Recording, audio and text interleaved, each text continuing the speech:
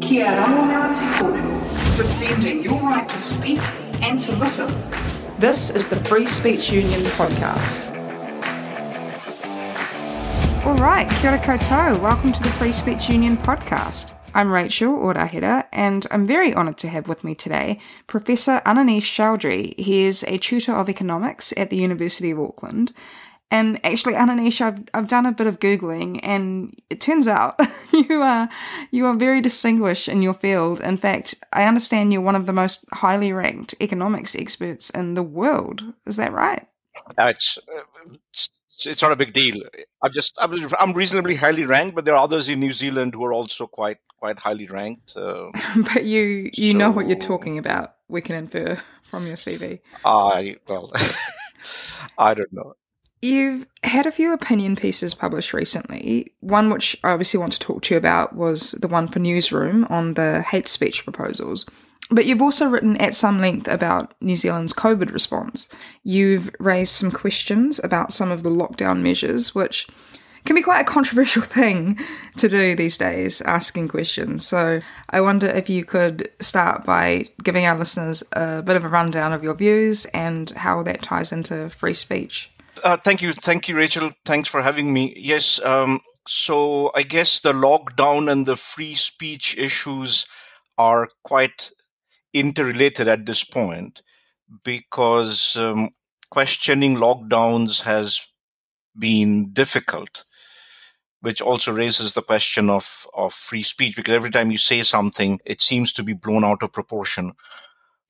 To start with the lockdown question, I have a book coming out called Nudged into Lockdown, Behavioral Economics Uncertain in COVID-19. And my position has always been the same. The lockdowns really were not part of the standard epidemiological response to start with. So that wasn't the consensus, and this kind of just a bit of hysteria took over. So I start my book by quoting from a World Health Organization report, which says that the idea of quarantining large populations is not quite desirable, and this reflects a view that's kind of predates the globalized world that we have today. And one of the big problems, there are many problems, one of the big problems with these lockdowns or the current approach that we have adopted is that this focuses excessively on what's sometimes known as identified lives. So this is a very common human response, right? So we see something right in front of our eyes, and we get very busy focusing or addressing that question.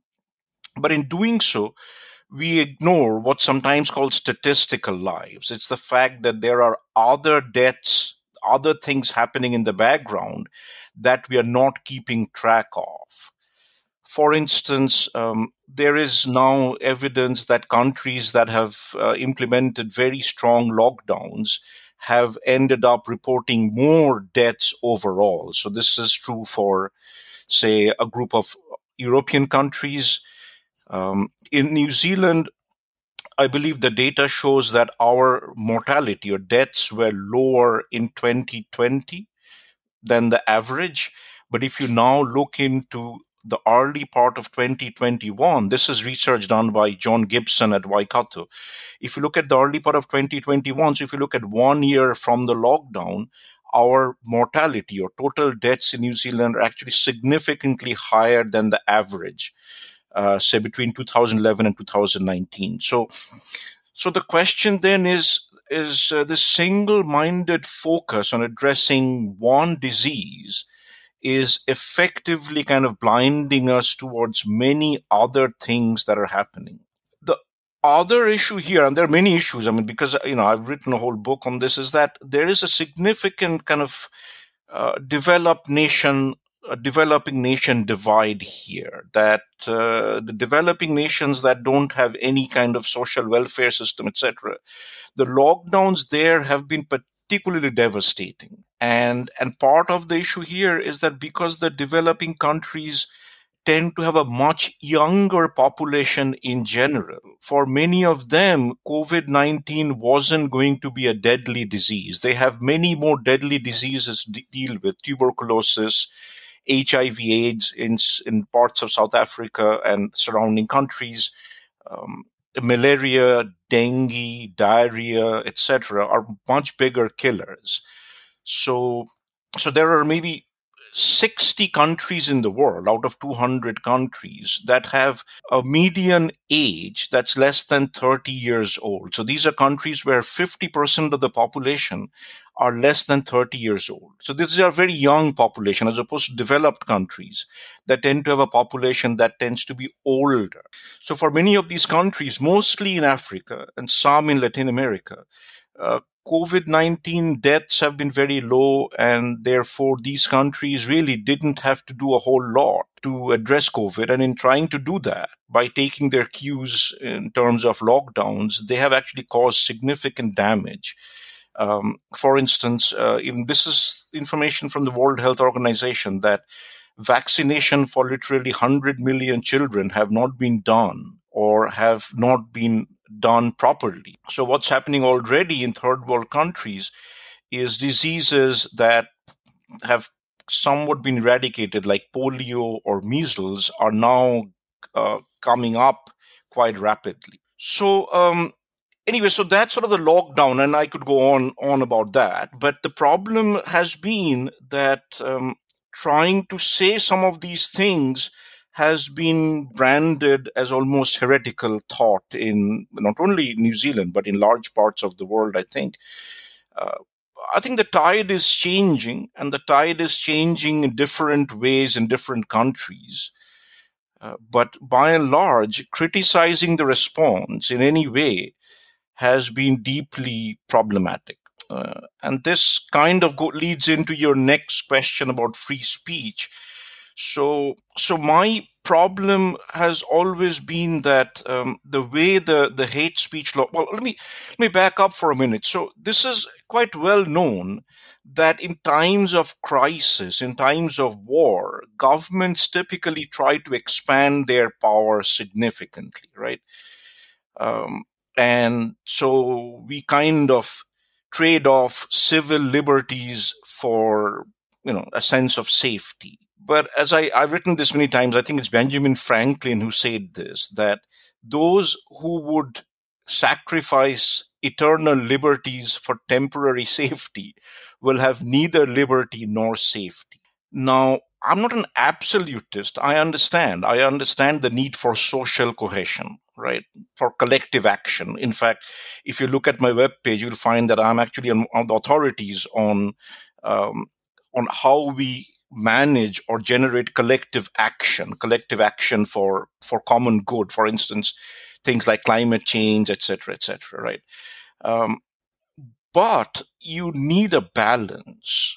You cannot go too far to the extreme where you sacrifice individual liberties for social cohesion, right? And so the hate speech law is I probably should have looked it up before I talked to you, but it's very ill-defined, right? And what it does is it says that if you are considered to be attacking a particular group based on their characteristic, then that would be considered hate speech. Now, what exactly is a characteristic? So, for instance, if I say what I just said, that COVID is a bigger problem for countries with an older population than countries with a younger population, then am I attacking elderly people, right?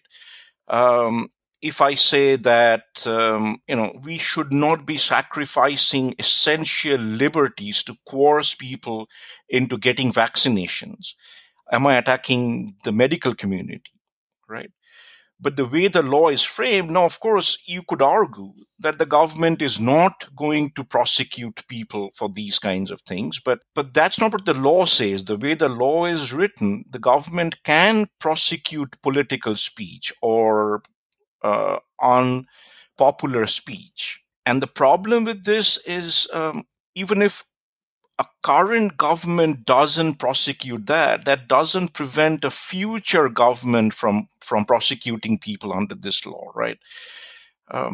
Just to give you some examples, for instance, you know that the first 9 days of the April 2020 lockdown was considered unlawful by courts.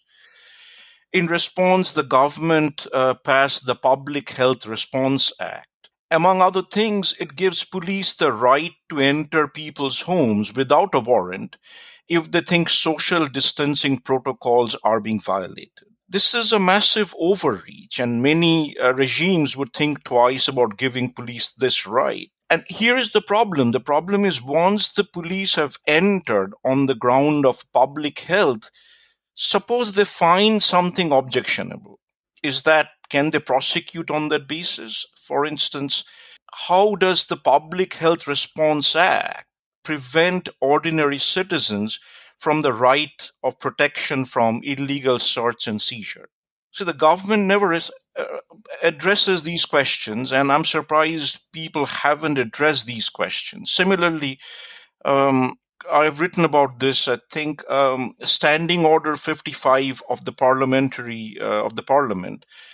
passed last year now gives the government or the Prime Minister the right to suspend Parliament on the advice of the Director General of Health, right? But the Director General of Health is employed by the Prime Minister, is he not? I mean, he reports to the Prime Minister. And so does the Speaker of the House, in some sense, right? So the Director General of Health tells the Prime Minister, you can suspend Parliament on health grounds. The Prime Minister tells the Speaker, and Parliament stands suspended. Now, suspending Parliament is traditionally considered a major step. According to New Zealand's unwritten constitution, the power to suspend or prorogue Parliament belongs to the Governor General. Why would you now? Of course, the Governor General is a titular position, and if the Prime Minister asked the Governor General to perform a particular action, the Governor General would probably perform it. But why would you leave out the Governor General from this process, right? Because the only reason the Governor General is there is to act as a check and balance on the executive, right? So the Prime Minister says, I want Parliament to shut down. The Governor General says, well, do you think it's such a good idea, right? But what the Standing Order 55 does is remove a fairly fundamental check and balance on the executive in the country. Now, these things happen. I understand these things happen in the times of stress, but these things gradually kind of gnaw away at some foundational aspects of democratic polity. And I'm surprised that the opposition parties did not oppose this last year when this was proposed, that the Prime Minister can unilaterally sort of suspend Parliament for 1 month at a time. Because, see, what happens is, if I understand correctly, and again, I'm not a lawyer, the Prime Minister can keep doing this. Suspend Parliament, maybe bring it back for one sitting, suspend it again. And the problem with all these things is that you don't know what will happen in the future. You cannot really rely on the individual goodwill of particular politicians to say, oh, well, we will not be abusing this law in any shape or form. That's what laws are. Laws kind of make sure that certain rights and liberties are not violated. And therefore, even if you ascribe a certain amount of goodwill to a particular group of people, you don't know if that goodwill will persist over time. I've been talking for a long time. I'm going to stop and maybe... No. I'm very happy that you've been talking. I've just been sitting here nodding a lot. I feel like you've articulated so much of what I've been thinking over the last few weeks, but I haven't had a way to put it into words. I'd forgotten about the police being able to enter your home without a warrant under the COVID laws.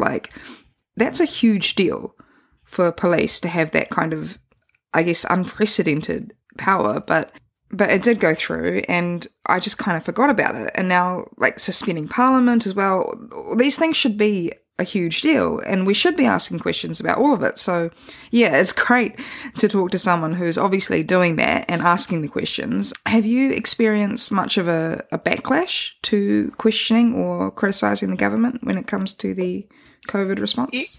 Yes, of course. I mean, it depends on how you view the backlash in some sense. So there's always, it's raising these questions have been difficult, and I kind of understand some of this because that's what I talk about in my book, right? So we are subject to a lot of sort of cognitive biases. So I talk about this example, for instance, that when the 9/11 attacks happened, for instance, in the next year or so, people decided that flying was too risky. So they all drove, and this led to a significant increase in automobile accidents in the United States, right? So when these crises happen, it's normal human reaction, this fight or flight kind of response, which makes us focus on these things.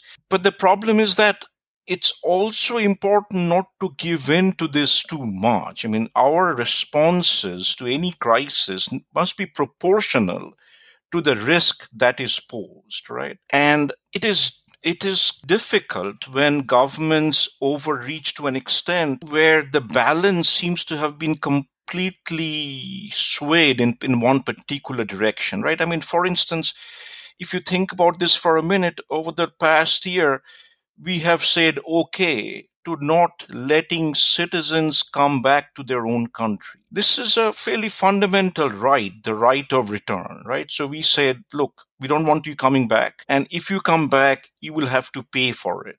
Other than the Australians, I don't know of anyone else, any other country in the world that has implemented this policy. I could be wrong. And we are talking substantial amounts of money, right, that you'll have to pay besides the plane fare, getting a plane ticket, just for the right of returning to your own country. This doesn't sound correct to me. Similarly, for nearly 18 months now, we have separated lots and lots of families who have perfectly valid visas or resident status, and they're all in limbo right now. So we are not getting the balance right now.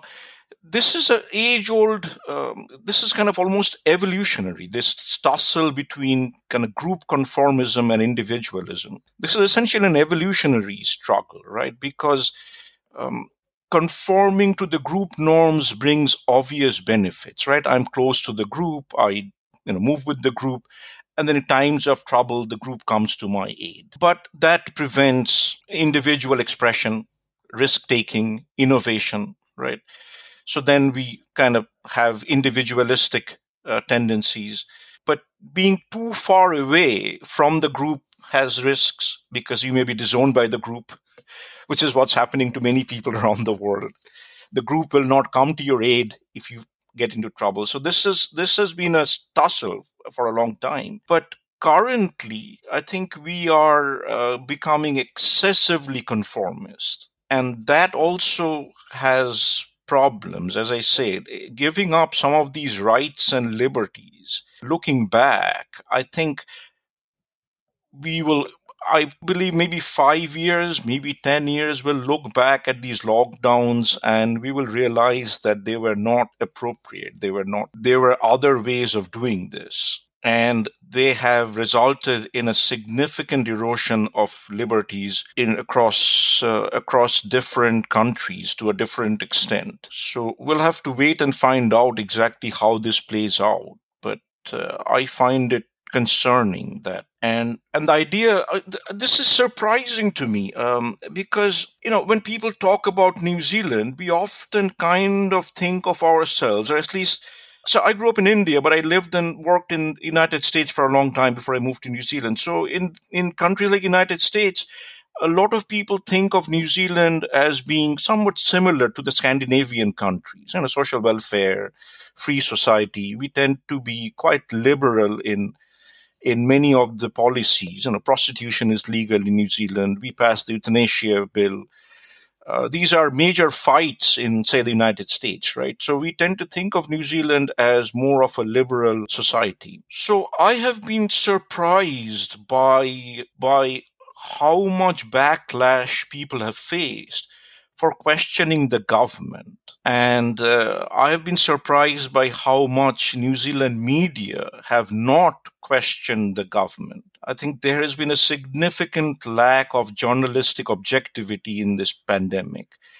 And I always think that journalists should, as a default, journalists should consider themselves to be the opposition, right? That their job is not to mimic the government's line, because the government has many ways of getting its message out. The media doesn't necessarily have to do it. So either play it down the middle, or if anything, the media needs to err on the side of asking questions. If the media gets into this business of selling the government's line, team of 5 million, etc., that's a bit of a problem. And I've been surprised by how unquestioning New Zealand's media has been on a number of issues. I expected them to ask more searching questions, ask about, I even said this, for instance, because I've written about this, if you read the newspaper, you will find that the same group of people, the same group of experts are quoted over and over again. But there have been significant amount of work showing that these models are wrong and, or at least incomplete. For instance, I wrote a piece in New Zealand Herald saying why we shouldn't be relying on epidemiological models only. And the reason I say it is twofold. One is that the epidemiological models that we are relying on heavily are seriously incomplete because they don't allow for human expression or human response. So these models kind of treat human response as a non-factor. So this is true of the original paper by Neil Ferguson at Imperial College, where the entire model assumes that there won't be a human response. But when faced with a deadly pathogen, humans respond. We wash our hands, we wear masks, we stay home when we feel sick, we don't visit sick relatives.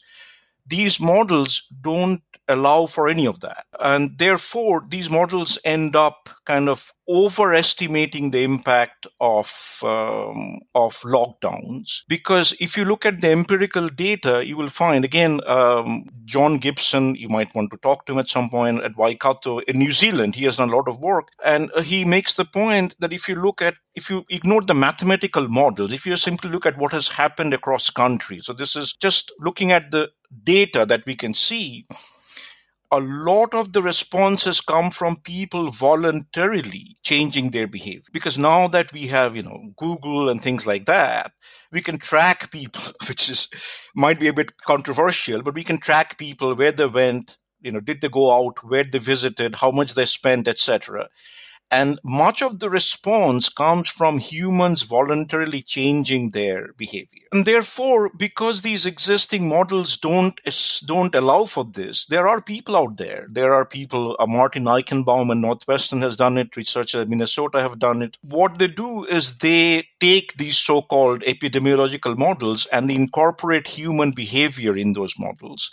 And they show that lockdowns are never the proper response. So on one hand, you probably want some interventions, but the interventions are typically not lockdowns. The interventions are typically things like rapid testing, maybe selective self-isolation of some people and things along those lines. So somewhere in the middle, these level 4 type lockdowns are not the right response. You wouldn't read about this in the newspapers. The other issue also, what I talked about, is that, look, epidemiologists can tell us, okay, the infection proportion here is such and such, or the fatality rate is such and such, right? But what we do with that information, right? So you tell me that, well, there's a risk of this happening. What we do with that information, what costs we are willing to bear, what liberties we are willing to sacrifice, that's a political decision. So to a large extent, our political leaders have kind of abrogated the responsibility by saying, oh, the experts are telling us this, but that's not their role. Whether we take over the right to suspend parliament or not, That's not an epidemiological decision. That's a political decision. And at that point, you're kind of saying, well, is the safety need of society big enough that Parliament needs to be suspended? Right? Because I am teaching. I've been teaching for more than a year now via Zoom, large numbers of students. So it's not clear why Parliament cannot meet, whether in person or via Zoom, etc. Right? So these are essentially political decisions. And by simply saying just trust the science, we are kind of giving over the decision-making power to people who aren't really the right people to make this decision. We need to have around the table, we need to have economists, we need to have legal scholars, right? We need to have people who bring a different perspective, people who can play the role of a devil's advocate by saying, really, is this something that needs this kind of response? And that certainly has not happened in New Zealand. I don't know if it has happened in other countries, but in New Zealand, those other voices providing other perspectives has certainly not been true. Absolutely. I've been surprised as well at the lack of questioning from the media. They mostly seem to be acting as an amplifier for whatever the government says. And I've noticed that when journalists do ask the tough questions or they do openly criticise, they tend to get dragged on social media. It also seems to me that people with really genuine concerns like yourself, and many of us, and probably a lot of our listeners, I think, we're getting lumped in with some of the really out-the-gate tinfoil hat conspiracy theory types, because there are people out there saying, the whole thing's a hoax, there is no virus at all, and microchip in the vaccine, all this nonsense. Correct. And sometimes Correct. It feels like just asking perfectly reasonable, rational questions gets you lumped in with that crowd. Do you know what I mean? Correct. Yes. So there's a lot of that. There's a lot of that. And in fairness, there are people in New Zealand who have tried to question things. But one thing I can see is, based on, given I write, I can see the kinds of articles that get published and the kinds that don't get published. It's been hard to break through, but I have to say that there are people who have spoken up. And but it's been difficult, and exactly, you get lumped in with these conspiracy theories.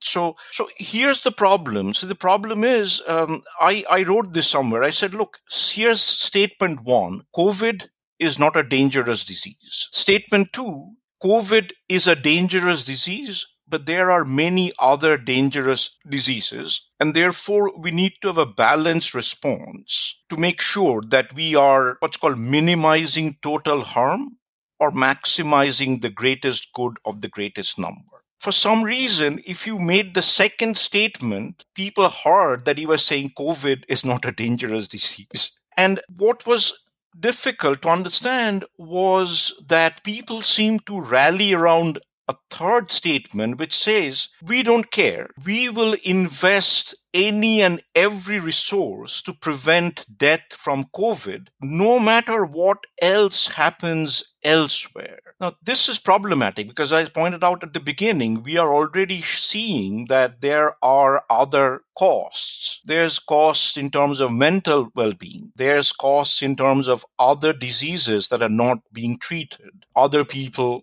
surgeries that are getting postponed, right? Now, this, of course, varies from one country to another. Even in New Zealand, I think the evidence now suggests that the other costs are higher. Here's, again, this is work done by John Gibson, because I'm talking about Gibson's work because there's not a lot of New Zealand-based work based on New Zealand data, whereas other people have looked at data from other countries. So, as you know, as part of these lockdowns, we have had a significant decrease in our GDP, in our gross domestic product. That's our income, right? This is a total loss because this income isn't quite shifted forward. And one thing that happens is we know that there's a very strong relationship between fall in income and life expectancy. So when incomes fall, life expectancy falls as well. This relation is actually stronger for New Zealand compared to other OECD or other developed nations. So without going too far in numbers, so around a 10% fall in GDP will lead to about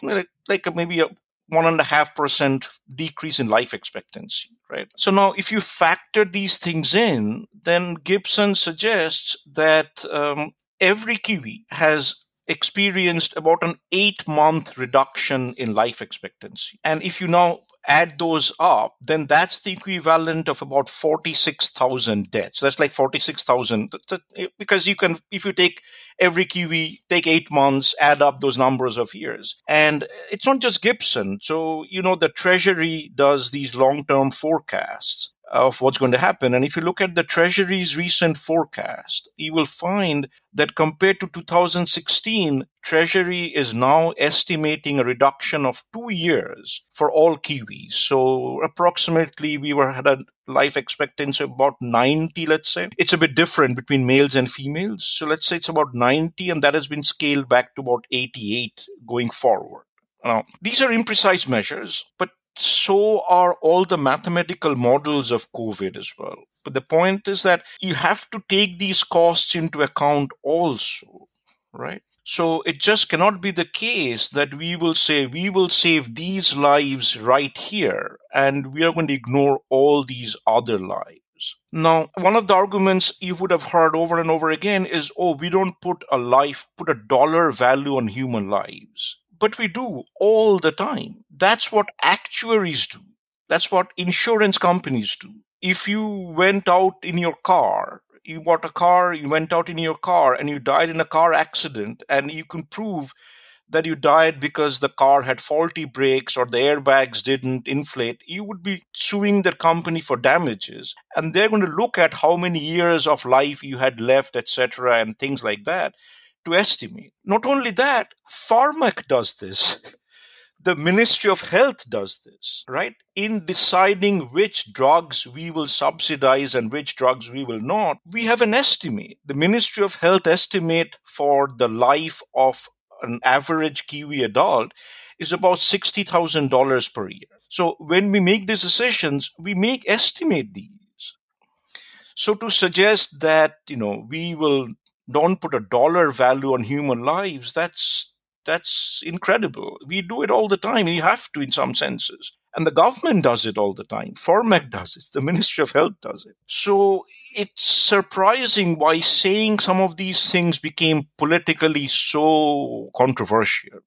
Yeah, it gets very emotive, doesn't it? You want people to die. You care more about money than you do about lives. But you could argue it's the total opposite, because we're not talking about all the other diseases and health conditions that should be being funded or could be being funded with just a fraction of what's been spent on COVID. I think about the parents of children who have rare conditions or cancers who are just absolutely desperate for funding for treatment. And they're heartbroken when the budget comes out and there's nothing for them.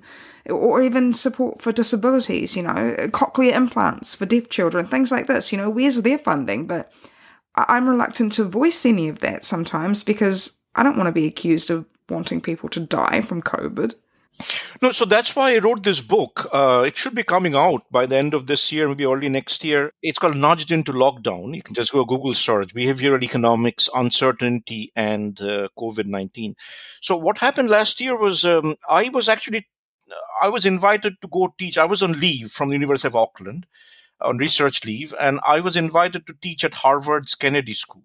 So the Harvard Kennedy School is it's meant for kind of mid-career senior policymakers, right? So these are people mostly you have all kinds, but you're undergraduate, but you have mostly kind of younger people. You have a lot of people from the military. So I was talking about some of these things, so what are called cognitive biases. So for instance, as I mentioned, this question of identified lives versus statistical lives. We focus too much on things right in front of our eyes, ignoring the fact that there are other things happening in the background.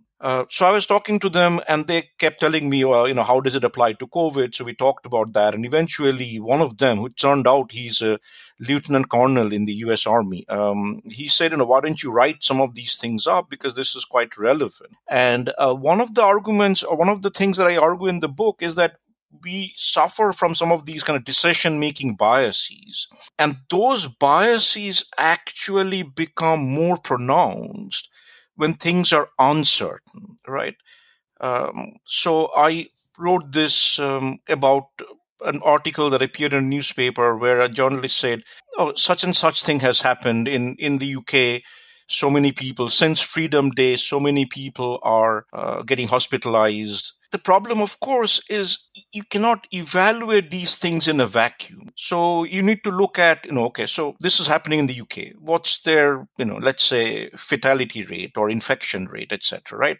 How much is it per million? What's in France? What's happening in Germany? What's happening in the United States? So the fact is that even with no restrictions, the UK is reporting better numbers than, say, the United States is, right? But in the absence of any of these contexts, unless somebody provides some context for you, it's actually very difficult for people to decide what the right thing is. And one thing we know for sure, and this is certainly true of COVID-19, is that we tend to overestimate small probabilities, right? So most of us know that buying the lottery is basically like a sucker's game. The probability of winning is very, very small, but in our brains, we kind of blow it up. So the probability appears to be much larger than it actually is. But until and unless you kind of make some of these arguments, it's actually quite difficult for people to get their heads around. So if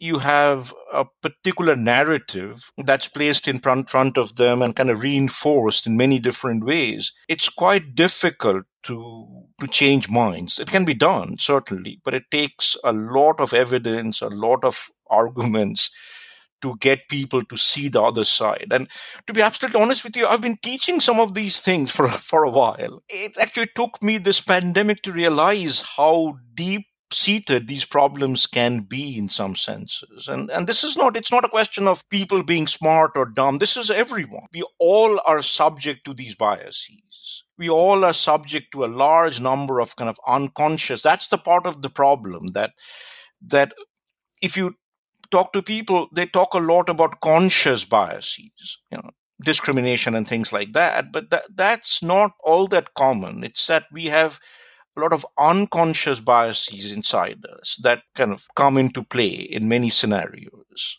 And as I say in my book, the way to address some of those is to always have people around the table who can play the role of a devil's advocate. That's so the devil's, you probably know this, but devil's advocate was a position in the Catholic Church. So in the Catholic Church, from maybe 600 AD onwards or thereabouts, this was a position, advocatus diabolitus. And the devil's advocate's role was every time the church wanted to canonize someone, the devil's advocate's role was to speak against that, to point, to argue why that wasn't a good idea.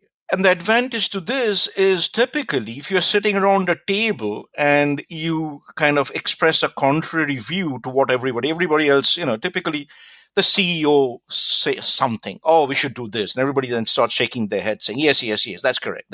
And the moment you express a contrary view, the moment you say, well, I don't think the prime minister got this right, you are the jerk. You are why are you rocking the boat, right? What is your problem? Why do you always have to be the contrarian, right? So the advantage of having a person designated in that role is that it's the person's job to speak up, right? So this process continued till Pope John Paul II abolished that office. I guess, when did John Paul II die? So let's say 1990s or thereabouts, right? Guess what has happened to the Catholic Church since then? The Catholic Church, since John Paul II's popehood, they have had more canonizations than in the 600 years prior to that, including Pope John Paul II. And Pope John Paul II's canonization has been severely questioned, partly because of the Catholic Church and pedophilia cases, etc. But doing away with the post led to many more people being canonized, right? So that's part of the problem, that when you ask these questions, it's not that it's rocking the boat. These are questions that need to be asked. They're fundamental to the proper functioning of democratic societies, because if you have no one asking those questions, your democracy is in a bit of a problem, I think. So a lot of people, including many of my collaborators, etc., they all talk about how polarized the United States is, right?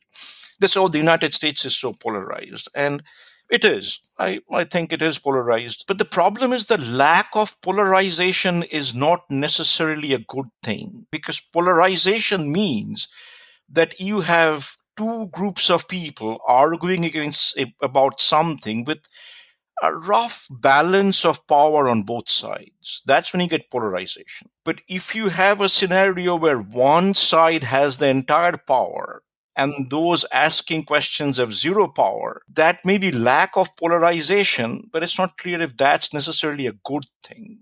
So sure, polarization can be bad. Polarization can make it difficult to get things done, but that doesn't mean that lack of polarization, where everyone speaks in unison with the same view, that's not necessarily a good thing, I think, as we are finding out. The team of 5 million all singing the same tune. Yes, I think that's not necessarily, and I mean, think about it. In the team of 5 million, clearly we are not including all the Kiwis that live overseas, right? They are not part of the team.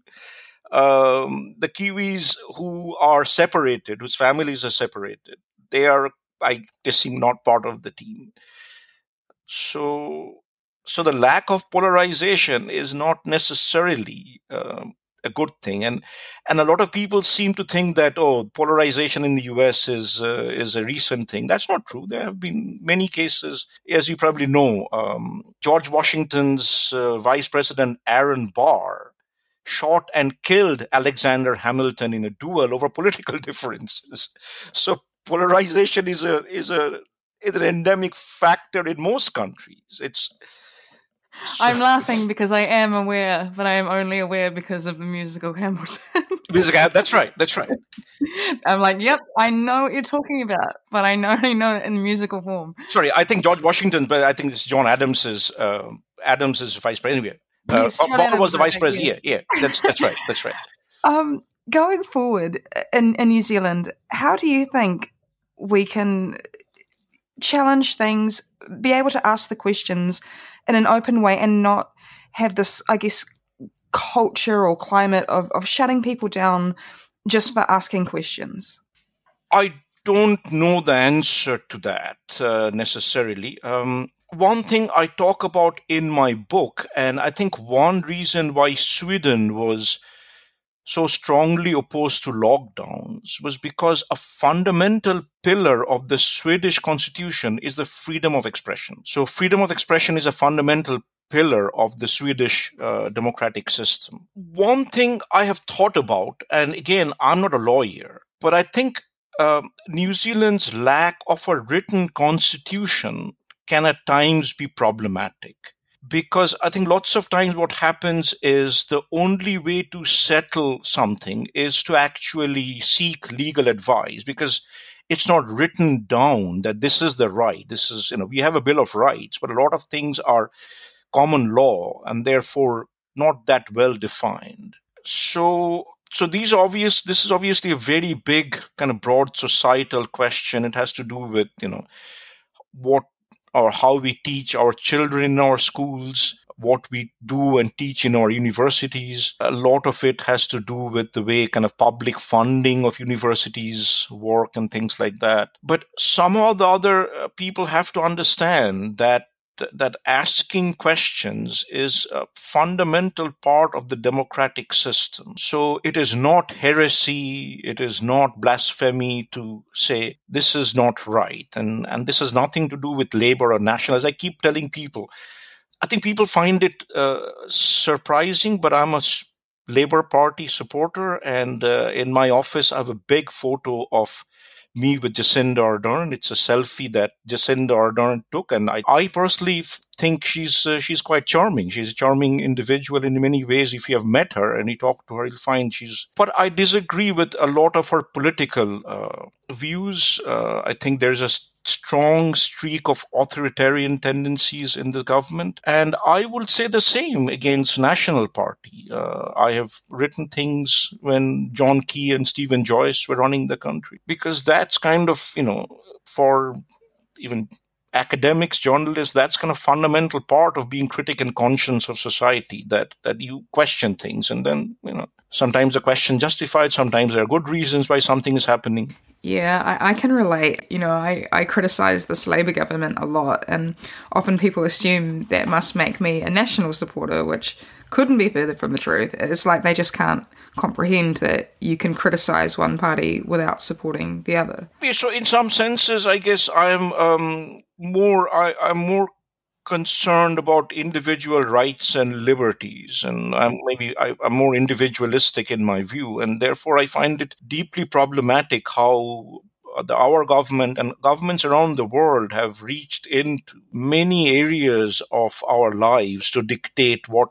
should happen, what we should do or should not do. I think history suggests that that's not a good or winning strategy, that you can do this for temporarily, but eventually human beings kind of, revolt against this kind of authoritarian overreach. And a well-functioning democracy needs to find a balance between those two things. And currently, I think we are not doing so well in terms of finding this balance. Well, we need more people like yourself to speak up about these things. I think that our opposition has also not necessarily played as strong a role as they should have. And a lot of that has to do with fear, with concerns, and we get obsessed whenever there is a threat.